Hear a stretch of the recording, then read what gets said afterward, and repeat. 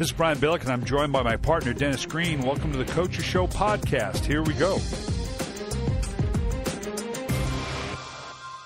When you lose a game like that, now you're playing to see who obviously is going to be on your football team for years to come. And now we get a chance to evaluate players and see where we're at. Well, Denny, we show up here on Mondays, and sometimes it's just turn on the mic and let's go. There's so much going on in the league right now. We're at kind of the halfway point with so many teams, but so many compelling things that went on this last weekend as we get into that second half of the season. You know, and it begins with the concept of a must-win. We're going to talk about Mike Shanahan and the Washington Redskins losing to the Carolina Panthers in a game that Mike Shanahan said going in is a must-win. And let's start off by defining what that must-win is. I've never had a game in the NFL that wasn't a must-win. Well, I think what Mike meant was this is a win that we have to have if we're going to stay on target to be in the playoffs. It doesn't mean that they're out of the playoffs. I think it just means that we have to be on target. And I think by not winning, they've tailed off target a little bit. I mean, so they're 3-6, and they've played 9 games. Some teams have their bye already. They haven't. And 3-6 means that it's going to be more difficult to get to the playoffs. 4-5, they would have been in much better shape. So I think that's what Mike meant by saying this was a must-win. Yeah, and make sure we got to define our terms here a little bit. I think because everybody talks about, particularly now we're in November and December, and that dash for the cash, as you always used to call it, that this win is a definite must-win. Or look, the wins in November and December are no more important than the wins in September. The only difference is the outcome, the consequences of a loss in November and December are much more apparent. So, yeah, it does become a must-win, and Mike Shanahan identified it as that for the very reason that you said. He knew if we can't beat at home a struggling Carolina Panther team, who are we going to beat going forward? Right. And so in that instance, it was a must-win, and that led to, and we're going to talk about that now, what was obviously a very emotional response by a Mike Shanahan, someone who is normally as guarded as any coach I've been around, and very circumspect about what he's going to offer up, a very emotional response after the game that basically said that after the game that he was shocked by this, he was deeply disappointed, and basically intimated saying, well, we're at that point where we got to start playing for next year, and I'm going to start evaluating players based on who can raise up to this challenge and who I'm going to want on this team next year. Right. And I think that he didn't mean that we're not going to play this year. He meant that, if you're not going to play well this year, you're probably not going to be in the team next year. We're in the playoff hunt. And I think also, what every coach wants, he wants a lot of guys to buy in. And so another way he's saying is, hey, we've got 50 guys on this team. And I don't know, maybe only 40 guys are buying in. And if we've got 10 guys that aren't, you guys are going to be gone.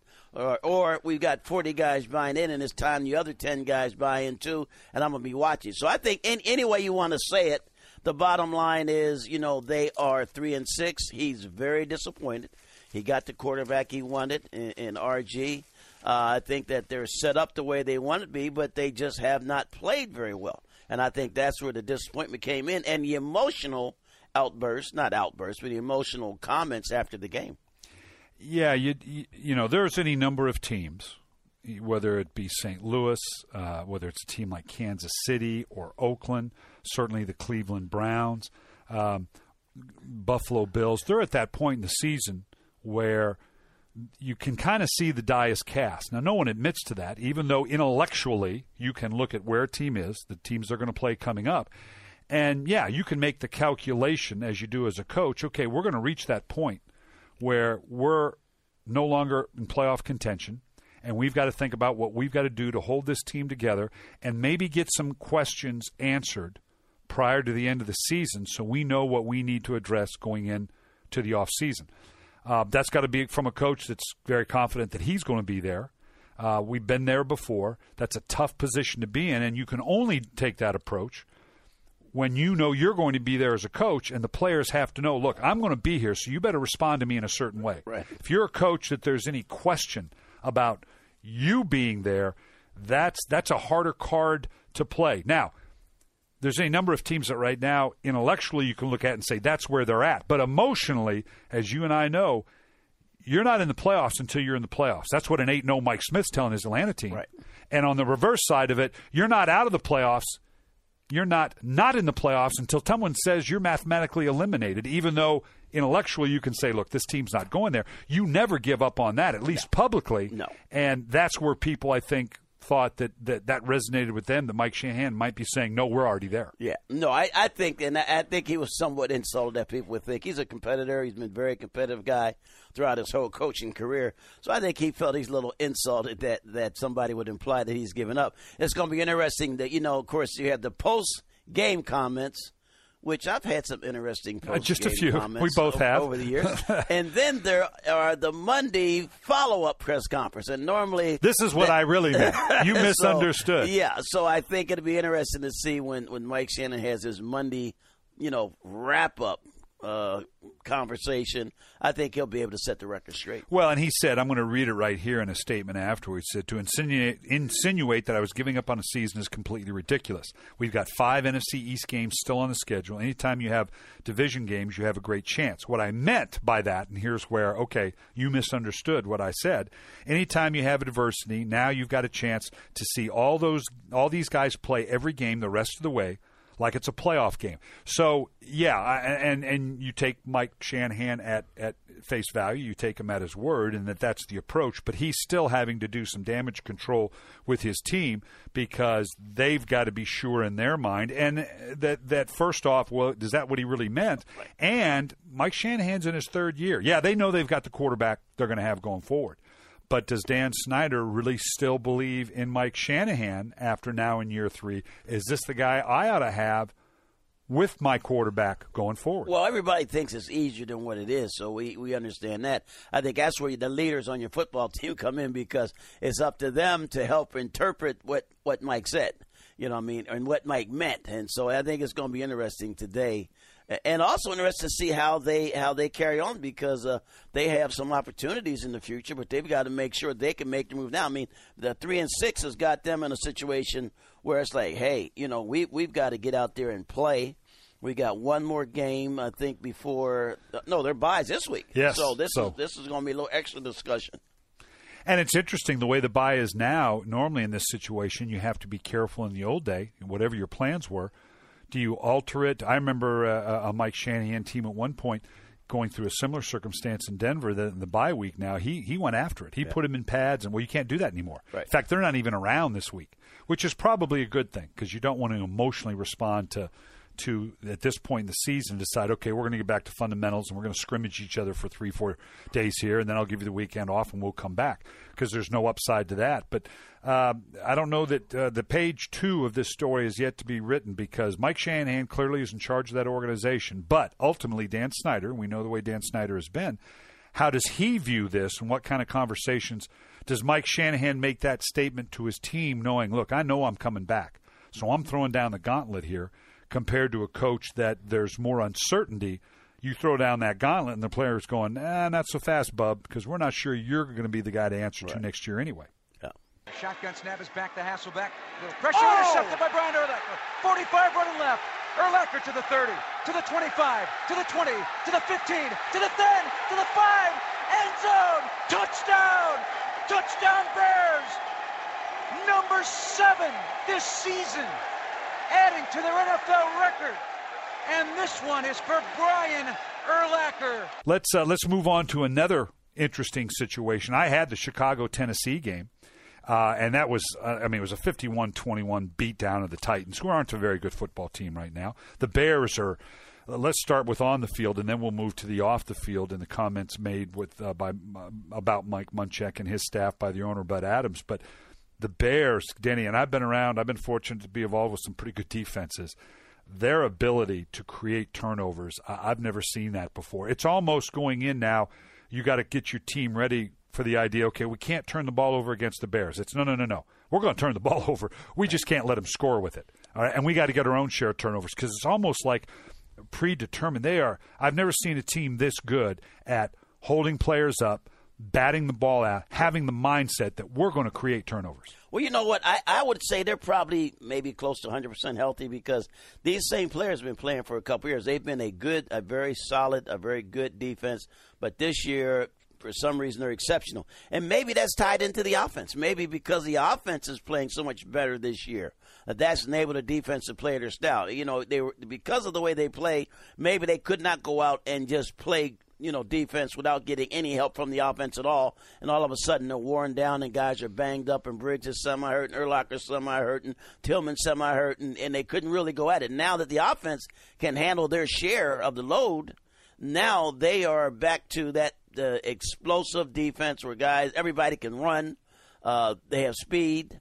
They're good at knocking the ball out. They're great at getting turnovers. They like to take turnovers and turn turnovers into touchdowns. I mean, that's the kind of football they're playing right now, and I think it just can't be all defense. I think maybe it's that offense is playing a role too. It is a factor. Defensively, you're exactly right, Denny. Defensive line, they have a 6- and 7-man rotation. Mobi Okoye and Tuine, I think I'm saying that right, Tuina, excuse me, they couldn't even get on the active roster. That's how deep they are at the defensive line.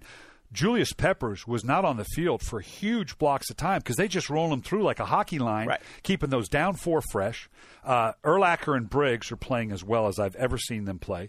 Charles Tillman is the MVP category for me right now, and they play to a style where, and we all coach it to a degree, but they're living it in terms of first guy, you get the ball out. The rest of us will cover you. Right. Yeah, they may get a few yards after the catch or after contact. We don't care about that. First guy there, you try to get the ball out. Then the rest of us will cover you if he steps out of that, and we'll make the tackle. First guy there, you get the ball out. And these guys, these are babies. These are veterans. These guys are all close to 30 years old or older. They've been around a long time. And they are just really playing their style of defense. Now, Lovie Smith made his bones defensively. He was a defensive coordinator. They hired him because of his expertise in defense. So everything has been there, but I just think that this year is the year that it's all clicking because of the offense also. And to add insult to injury, in visiting with Lovie Smith prior to the game, they're after Hester a little bit because they feel like they haven't gotten the productivity out of Hester on the return game because they think he's been a little undisciplined. He kind of served notice on Devin Hester. Look, you got to follow the schemes we're blocking because there's yards to be had here. There's plays to be made. And I even told Lovie, I said, that's not fair. If you get your special teams cranked up with the way your defense is scoring, you don't even need the offense. Just let them punt on first down because he had a pick 6 by Urlacher. Tillman forced 4 fumbles. They had a blocked punt for a TD, and then Hester returned one for about 50 or 60 yards. It set him up about the 15-yard line. So he even got involved with it. They are hitting on all cylinders that way, and they are impressive to say the least. Now, on the flip side, the Titans are struggling. They're a young team. It's too bad that Jake Locker can't play right now because that would be the upside to this season. Look, let's get him his reps so that this pays off in 2013. Matt Hasselbeck came in and it plays well enough, obviously, for this team. The problem was this team, after almost making the playoffs last year, actually thought they were better and are making some moves. They're not a bad young team. They've got good skill players. But Mike Munchak is in an interesting position with maybe one of the more volatile owners in the league in Bud Adams. Mike Munchak has been there for better than 30 years. He's a Hall of Fame player for Houston and then obviously coaching with the Titans, with Tennessee. Could finish his whole professional life there. Whoever comes in, Jeff Fisher got let go and whoever you brought in, Mike Munchak, you're going to keep him as your line coach. But now he's offered the job. And Mike said, he sat with his wife and said, now you got to understand, we can finish our career here and never as an assistant, never leave. Right. Life's good. Or I can be the head man, but with it comes increased accountability. And now after 2 years, the owner made it very clear, and he was embarrassed by what happened on the field, was everybody's on notice. I may empty out the whole building if it doesn't get better. Yeah, well, and I think that is that perspective that we're talking about, in that, there's a certain patience level, and then you can get impatient. Now, Mike's only in his second year, so he's had a year and a half. A year and a half is not a lot of time. Tennessee had tailed off a little bit. That's why Jeff Fisher wound up leaving. Now the question is, can we quickly put this whole thing back together, and can we do it quick enough to satisfy the owner? And when you catch a hot Chicago Bear team, as happened, then that makes it very, very difficult. And so hopefully, Bud Adams calms down a little bit. And I can remember, I was working another station way back then, maybe 2003, when Bud really went after Jeff Fisher. and I had some advice for Bud Adams back then, so I have some more advice for Bud Adams. This great player, Mike, has been your coach for a lot of years. He's a tremendous coach. I think he doesn't have the original starting quarterback. It was a tough loss to the Bear team that can get hot. I understand all that.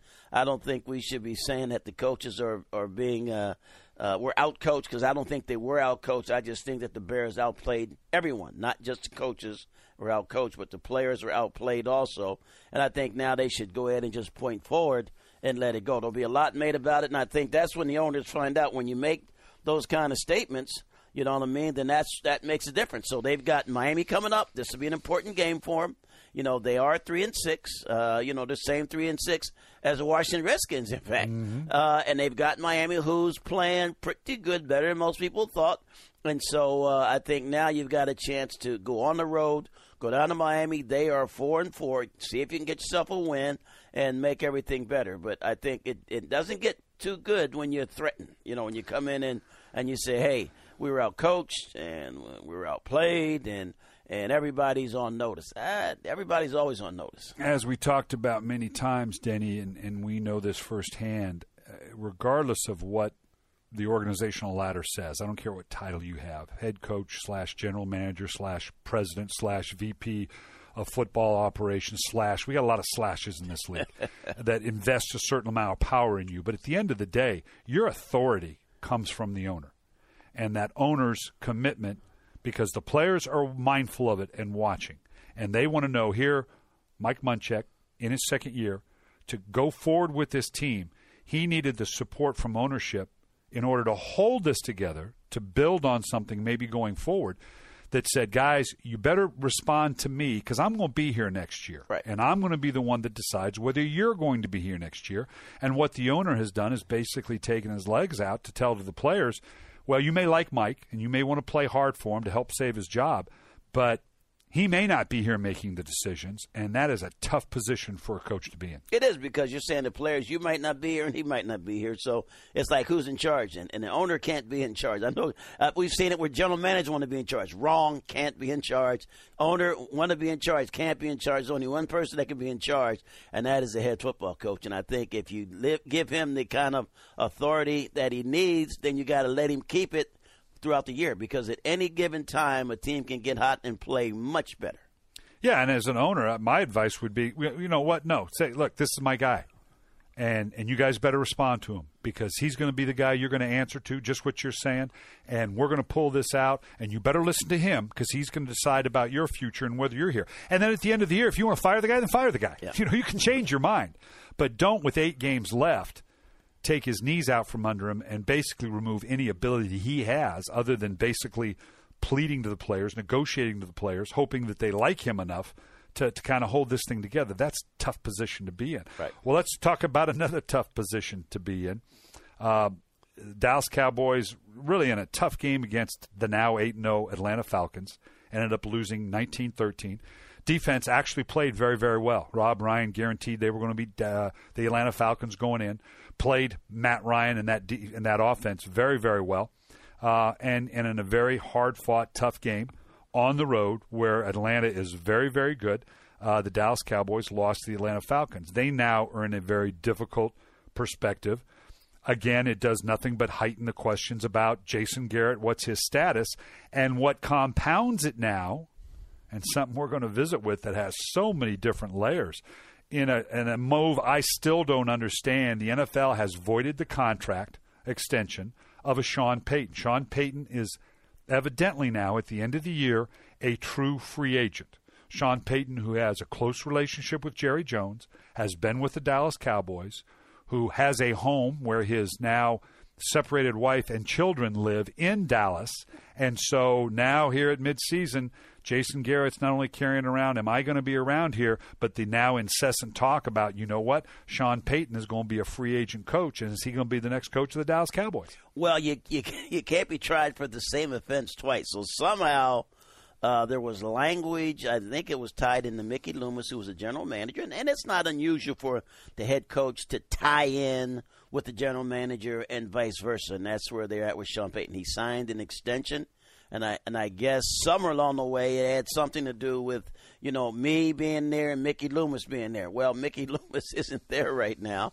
And I don't know who discovered it, but it was brought to the attention, I'm sure, of Sean Payton, probably by his agent, I guess, that there's some concerns on this contract. And so it's going to be interesting. The league hasn't said much about it. The reason we're talking about it really is because there's a game tonight. It's a Monday Night Football game.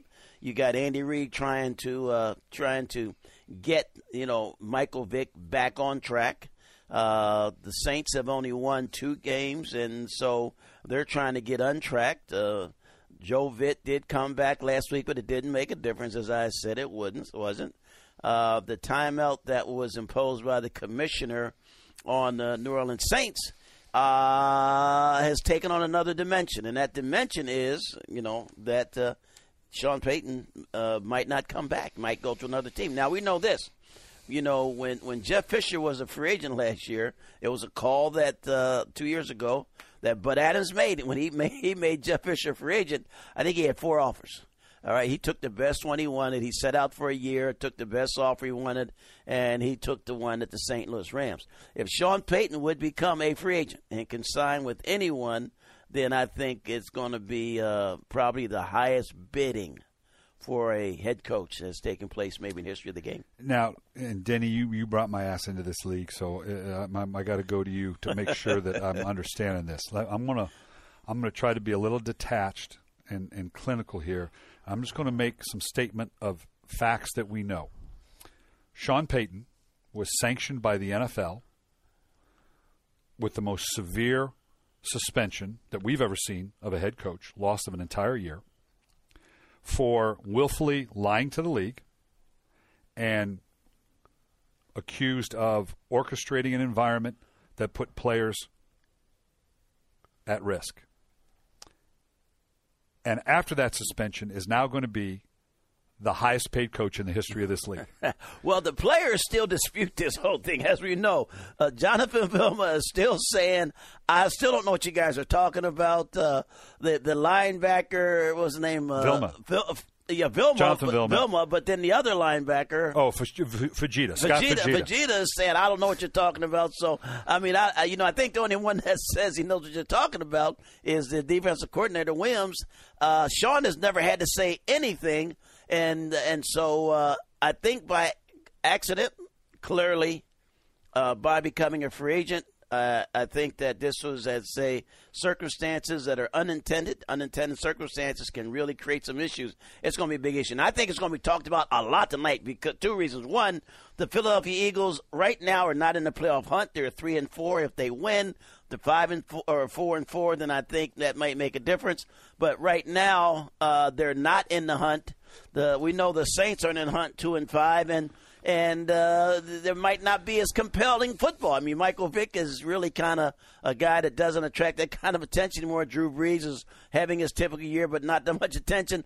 I think the Sean Payton voided contract is going to create a lot of interest and a lot of talked about football for tonight. And distraction for that New Orleans Saint football team to a degree. The relationship absolutely. with Sean Payton and Drew Brees, who can't talk to one another legally. Right. Now, whether that happens or doesn't happen. The coaches on that staff that have to question, now they're on their second interim coach and all. I mean, this is a lot. Can't talk to them. This is a lot to deal with. He was allowed to go to one game when Drew broke the record. Right. When he broke Johnny Knight's record. He could go, but he couldn't talk to anybody. But he could go to the game. And then all that's going on with Philadelphia, as you say, I'd be interested to see Michael Vick supposedly now said, look, I'm going to let this thing loose. I've been too careful with what the way I've orchestrated what I'm doing. I'm going to let this thing go and be the Michael Vick that I know I have to be. Now, what does that mean? Against a very porous and bad New Orleans Saints defense, granted, but it's in New Orleans. This thing could be a heck of a track meet. I think it'll be a big time game. Michael as we know, he's still been a phenomenal player when he's in good shape. He makes some mistakes, but quarterbacks are not supposed to worry about mistakes. Just like cornerbacks, defensive backs are not supposed to. You might give up a touchdown and you might get an interception and take it and get the touchdown back. I mean, you have to just go out and compete. So I think it's going to be pretty exciting. And also, there's been a lot of pressure on Andy Reid as a head coach, simply because of that fact that the Eagles are sitting there with a 3-4 record and behind the Giants, who are playing pretty well, and slightly ahead of the Dallas Cowboys, who are 3-5. So I think it's going to be a pretty exciting Monday Night Football. And then in only the way that a Hollywood screenwriter could orchestrate it, we have the Philadelphia Eagles then playing the Dallas Cowboys the next week. This league just can do no wrong with regards to just accidentally creating drama from one week to the next. And it's going to be a lot of drama simply because, I guess we could talk about Dallas next.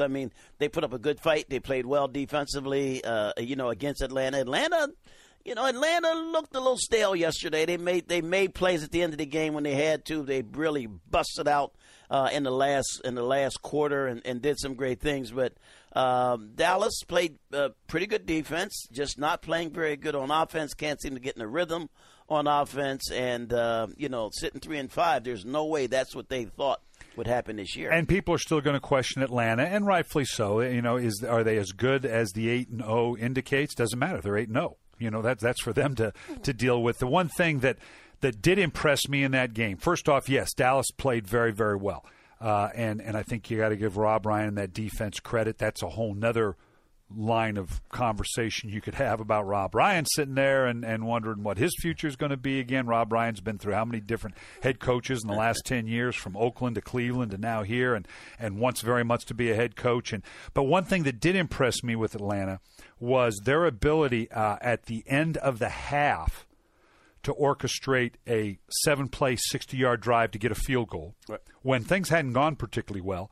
And then came back in the drives that Matt Ryan was able to orchestrate. He did a 10-play drive for 61 yards. They missed the field goal, uncharacteristically of Bryant. Then came back with an 81-yard touchdown drive, and then a 9-play, 62-yard drive for a field goal. Then a 12-play, 66-yard drive for another field goal. So even though it didn't yield touchdowns, he was able to put together some orchestrated drives that I think it kind of got lost in the equation in terms of, I think Atlanta's pretty good. We're going to find out how good, just like Houston. I don't know that they in Houston get the love that a lot of people want to give them, but you can't deny that they're sitting there at a top of the league and a top of their conferences. No, you can't. And again, they're loaded. They're loaded on defense. They're loaded on offense. They've had this talent for a while, but now it's really starting to come to them. Roddy White's been around for a long time, but now, and Julio is stepped out, and then, they're starting to say, well, maybe we should be running a little bit more. And Michael Turner had some plays, and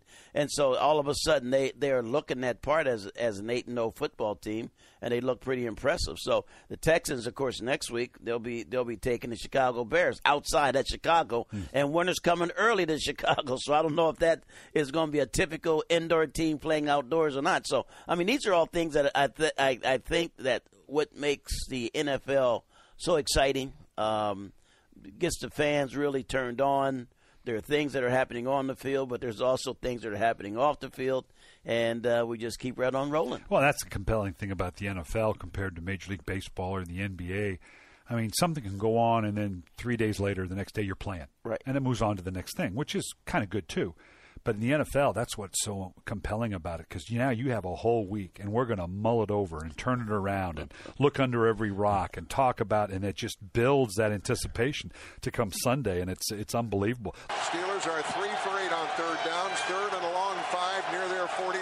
Ben in the shotgun.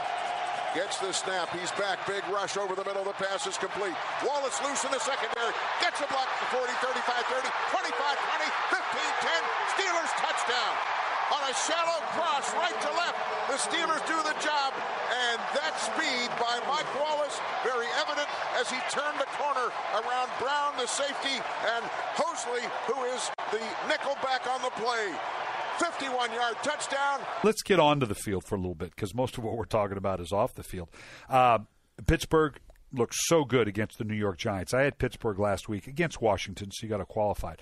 This was a team, we talked about it before, Denny, that is beginning to look kind of scary. This team looks awful good, and they're not even healthy yet. No, Their running backs, they were without Jonathan Dwyer again. They went with Isaac Redmond. They're going to get Mendenhall back. And this is playing good defense even without Troy Polamalu. This team looks like a team that could just get better and better. went into New York under unique circumstances now, didn't go until actually on Sunday, and played a New York team, particularly in the second half, a physical New York team that looked like they just out-physicaled the New York Giants in the second half. Let's talk about a coaching decision that some people are questioning with Mike Tomlin, who down 3 points decided to run a fake field goal that obviously did not turn out well. Yeah, and I think the only problem was I think they were in too close. I mean, I'm not much of a fake field goal guy, but I think if you're in that category, you're on a 20, 25-yard line where it's a 37, 45-yard field goal, where the defenders have a chance to block it, they're going to be all geared up. And you want all 8 guys rushing. You want guys flying up the field. You want guys going for penetration and angling, trying to block it. And then you're going to go trick play snap to the holder, and he flips it over his head, and the guy catches it on the run, and away they go. I mean, looks great on the practice field. Well, I think when you're down in as close as they were, and they were on about the 8-yard line or 9-yard line, then what happened is, the New York Giants outside guys, they weren't kind of hustling. They fell into it. They did not try to block it. And so as a result, it was a no kind of a play at all on easy tackle on the kicker. And it came when they were getting ready to kick the field goal to tie the game up. So I think as part of it is Mike Tomlin's confidence. I mean, he's young. He plays with his own style. He's a former, defensive guy that's done some good things. His team plays well, and I think they have the kind of mentality that says if we try a trick play and it doesn't work, don't worry about it, coach. We're going to stop them anyway, and that's exactly what they did. Tom Coughlin afterwards was somewhat, I won't say emotional, but very disappointed with the loss, as you always are. A lot of reasons for it. Some people are trying to make a little more of it than it was, other than he certainly didn't blame the circumstances of the Hurricane Sandy and the circumstances of so many players and the people obviously in New York still dealing with the aftermath of that. He showed a disappointment that I wish we could have played better for our fans because they needed this given the week that we've had. Didn't use an excuse as all. But I think part of the disappointment beyond just losing was they were up by 10. And even with what we just talked about, a botched field goal, fake field goal that really should have emboldened them, that second half of the game, those Steelers, who were banged up to begin with going in, got even banged up a little bit more once they got into it. They looked like they just out-physicaled the New York Giants in a way that I haven't seen a team do. It speaks well of the Pittsburgh Steelers, but it also, you got to come away as a Giant kind of wondering are we who we thought we were. Well, I think that Pittsburgh was sitting 4-3. This was a must-win for them. I think when they looked at it and said, hey, if we're 4-3 and we go to the Giants, we're going on the road, guys. We got to play. Now, this was way before anything popped up with the hurricane and the impact it had on the community. Of course, you did the show last week from out there in Baltimore because of the Sandy was roaring right down your backyard. But we still did the show, Danny. Yeah, I know we did, and we lost you at the end, too. I called my brother in D.C., my brother in Harrisburg, my brother in Pittsburgh, and all three of them were affected by the wind and the rain and all that, not like the poor people on the Jersey Shore and not like in New York. So I think what Coughlin was saying is this is a game that can take everyone's mind off of what's taking place for just a few hours. It's not like it's going to replace it, but can give them a little something to cheer about. And so the players wanted to win for that reason. But as we know, you don't really win for any reason other than how you play on the field and what you accomplish on the field. And Pittsburgh at 4-3 did not want to be 4-4, and they played like they did not want to be 4-4. So they wound up coming out of that with a win at 5-3. I think also the Giants were starting to play like they expected to win. Now, I know we all want to win, but you're only playing at a certain level. Well, they really were playing well, and so Peyton or Eli did not have an Eli type of a game himself. The team did not have a Giants type of a game, and I think that's what Tom Coughlin was saying is that I'm a little surprised at how things went. I didn't like the way things went, and he said it was a tough loss, and I think it was a tough loss not just because of the hurricane and not just because of the circumstances, but also because they were starting to play. They've been a 9-7 playoff team, and then I think they were starting to play like maybe we were going to be a 14-2 playoff team. Yeah, I think you hit the nail on the head, Danny. As I look at this Giant team, again, we do have to remember that was a 9-7 team that won the Super Bowl, that got hot at the right time, got healthy at the right time in the playoffs. and a team like everybody has flaws that we've said it many times. We could take every team here on the top end of the brackets and give you 3 reasons why they should win a Super Bowl and probably 3 reasons why they won't win a Super Bowl. But I think they do look like that 9-7 team, that 10-6 team that's pretty darn good. And can they get hot and make another run in the playoffs and win another Super Bowl? Certainly can. But are they a dominant team like we kind of thought they might become and might build on? I don't know that they're that team. Again, they struggled. These were Eli Manning-like numbers. In a game, Manning was 10 of 24 for 125 yards and an interception. I mean, Eli was on a run here now. And, again, I credit Pittsburgh for that as much as New York. But, New York, when we talk about the Chicago Bears and we talk about the Green Bay Packers and we talk about the San Francisco 49ers and an 8-0 Atlanta team, a lot of people might say, well, I'm not sure New York's not a better team than that 8-0 Atlanta team. Well, I don't know about that. Right. I don't know about that. So it's certainly compelling to say the very least, and it's going to be interesting going forward to see how they're going to play. Pittsburgh as well. Pittsburgh's got Kansas City. Then they play Baltimore 2 out of the next 3 weeks with Cleveland sandwiched in between. Those are going to be – and, I'm biased because of my time in Baltimore with Pittsburgh. Everybody talks about best rivalries and physical games. This is going to be a bloodbath with Pittsburgh and Baltimore playing 2 out of the 3 weeks. That's going to be worth the price of admission there. We're going to lead to something here, and we'll do it by previewing the Thursday night game here on the NFL Network. We've got the Colts, who's more inspiring and more fun to watch than the Indianapolis Colts right now against the Jacksonville Jaguars. And who would have thought, quite frankly, this would be a game worth it. Make sure to check out NFL.com to see my preview of the Colts and the Jaguars using NFL Game Rewind, where I break down both teams using all 22 coaches' footage. But the Colts, right now, the Colts are a playoff team. And you look at their schedule, they could easily remain a playoff team. Yeah, I think so. And a lot of it is that Andrew Luck. I think the first week of the season, everyone was talking about RG3, and that's great. He was playing well. And Luck is, he's not going to do as well because he's not on as good a team. And Washington's closer to being playoff ready, and Indianapolis is a long way from it. Well, wrong. I think everyone was wrong again. Indianapolis is looking pretty good. Andrew Luck is playing exceptional. He broke the rookie record for most yardage in a game, yesterday. And I think it's a team that can continue to roll. Well, and they're sitting there with 5 wins, and you can look at that and say, well, okay, it's still the Indianapolis Colts and all the things that you said. Really, is there a path to the playoffs here? Well, let's look at the team. They're going to play Jacksonville. They're going to play Buffalo. They're going to play Detroit. They're going to play Tennessee and Kansas City. Well, there's 5 wins right now. I'm not giving them 5 wins, but now they got to play New England in there, and they're going to have to play Houston twice. So, I'm with you there. But you can see a path to 5 wins now, which gets them to 10 wins, and that gets them into the playoffs. It does, and I think that Andrew Luck is going to get better, too. I mean, that's the thing. The consistency, RG3 has not been, as consistent. I think a lot of the first-year players, a lot of first-year starting players, yesterday Tannehill was against Luck. So you look up and see Miami and the Colts. Good game.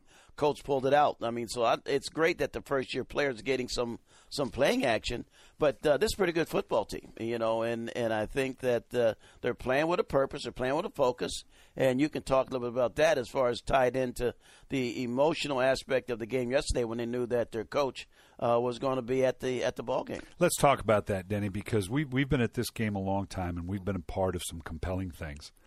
And sports is such a great platform to be inspirational. But at the end of the day, you also realize, look, this is the toy store. Right, this is the toy department. This isn't life and death situation. Yes, it can be compelling, but we're still talking about athletics compared to life and death situations. But that's not the case here. Chuck Pagano, as many people know, is fighting leukemia. The head coach, first-year head coach of the Indianapolis Colts, that's on a leave of absence. Bruce Arians is the interim head coach. He showed up after the game with a locker room speech that, Denny, I think it's one of the most inspiring things I've ever seen. To talk to that young football team, obviously an emotional time, to step in and put it within context of the battle he's going through and the battle they're going through as a young team. And basically his message was to say, you and I are not going to give in to our circumstances. Right. Everybody thought this was going to be a certain way, and rightfully so. I would lead that group. Never thought Indianapolis would be this good. Knew that Andrew Luck would be good. They'd suffer through some tough losses, but maybe get better for next year. We didn't give in to the circumstances. I'm not giving in to my circumstances. We're going to create our own reality going forward. And that was one of the most – and Denny, you and I have daughters. And when he talked about, I'm going to dance at my daughter's weddings. The vision of it. If you can't connect to that emotionally, whether you have daughters or not, that said, I am not going to let my circumstances dictate to me what my life is going to be about. It was one of the most compelling things I ever remember seeing. It really was, because I think what he was able to say, we all see visions of what we are and how we'll be satisfied. Like some guys say, I see us doing this, or I see us winning the championship, or I see us going to the Super Bowl, or, and his vision was, I see me dancing at my daughter's wedding. And I think that, his battle is beginning. He's halfway through it, I think. I think he goes back into the hospital, as he explained it, and goes for more treatments. Yeah, and so right now, the doctor said he's in remission, which is great, because that's why he's out of the hospital, and that's why he was able to go to the game. And I'm sure there were some questions: will he be strong enough to go to the game, and will he be strong enough to talk to the team? Will he be strong enough to do a lot of things? And so far, it's been all a resounding yes. And so hopefully, as they go forward now with the leukemia on the run, is what it appears to be, that the further treatments will have him totally cured from it. Yeah, just so compelling. As you and I know, Denny, you don't inspire by what you say. You inspire by why you say it. And the circumstances around it. Chuck is such a good man. And it's just compelling. And I hope it's one of those rare opportunities where truly it's an opportunity to inspire. I think Chuck Pagano in this situation and going forward, this Indianapolis Colts team, I think there's going to be a whole lot of Indianapolis Colts fans that say, maybe you're neutral to it, but you know what? I'm going to be a Colt fan, because their battle to overcome their circumstances, their perceived circumstances, because of their head coach, is something they call it Chuck Strong. Right. And I'm buying into the Chuck Strong, and they're going to be America's favorite going forward, and they should. And that's one we've been talking about compelling things about this league. Some of them not good, a lot of them good, but it's certainly compelling and interesting as a league. This is one of those good things that we're going to go with for the entire rest of the season, and it's great to be a part of it, and it's great that the league can be a force for that type of inspiration for so many people. I mentioned before the game that you guys were living in a vision, and you weren't living in circumstances. Because you know where they had us in the beginning. Mm-hmm. Every last one of them. But you refused to live in circumstances. And you decided consciously as a team and as a family to live in a vision. Yes, sir. And that's why you bring things home like you brought home today. Amen. That's why you're already champions and well on your way. I got circumstances. You guys understand it. I understand it. It's already beat. Amen. It's already beat. In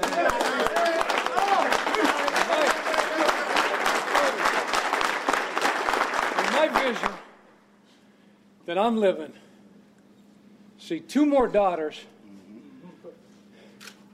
get married, dance at their weddings, and then hoist that Lombardi several times. I'm dancing at 2 more weddings, and we're hoisting that trophy together, man. Congratulations. I love all of you. Thank you so much. Thank you. Check on 3. 1, 2, 3. That's going to do it for the Coaches Show podcast. You can download the Coaches Show podcast from iTunes or go to NFL.com/podcast. Also, be sure to catch the Coaches Show on the NFL Network every Monday at 6:30 p.m. Eastern. Thanks for listening, everybody.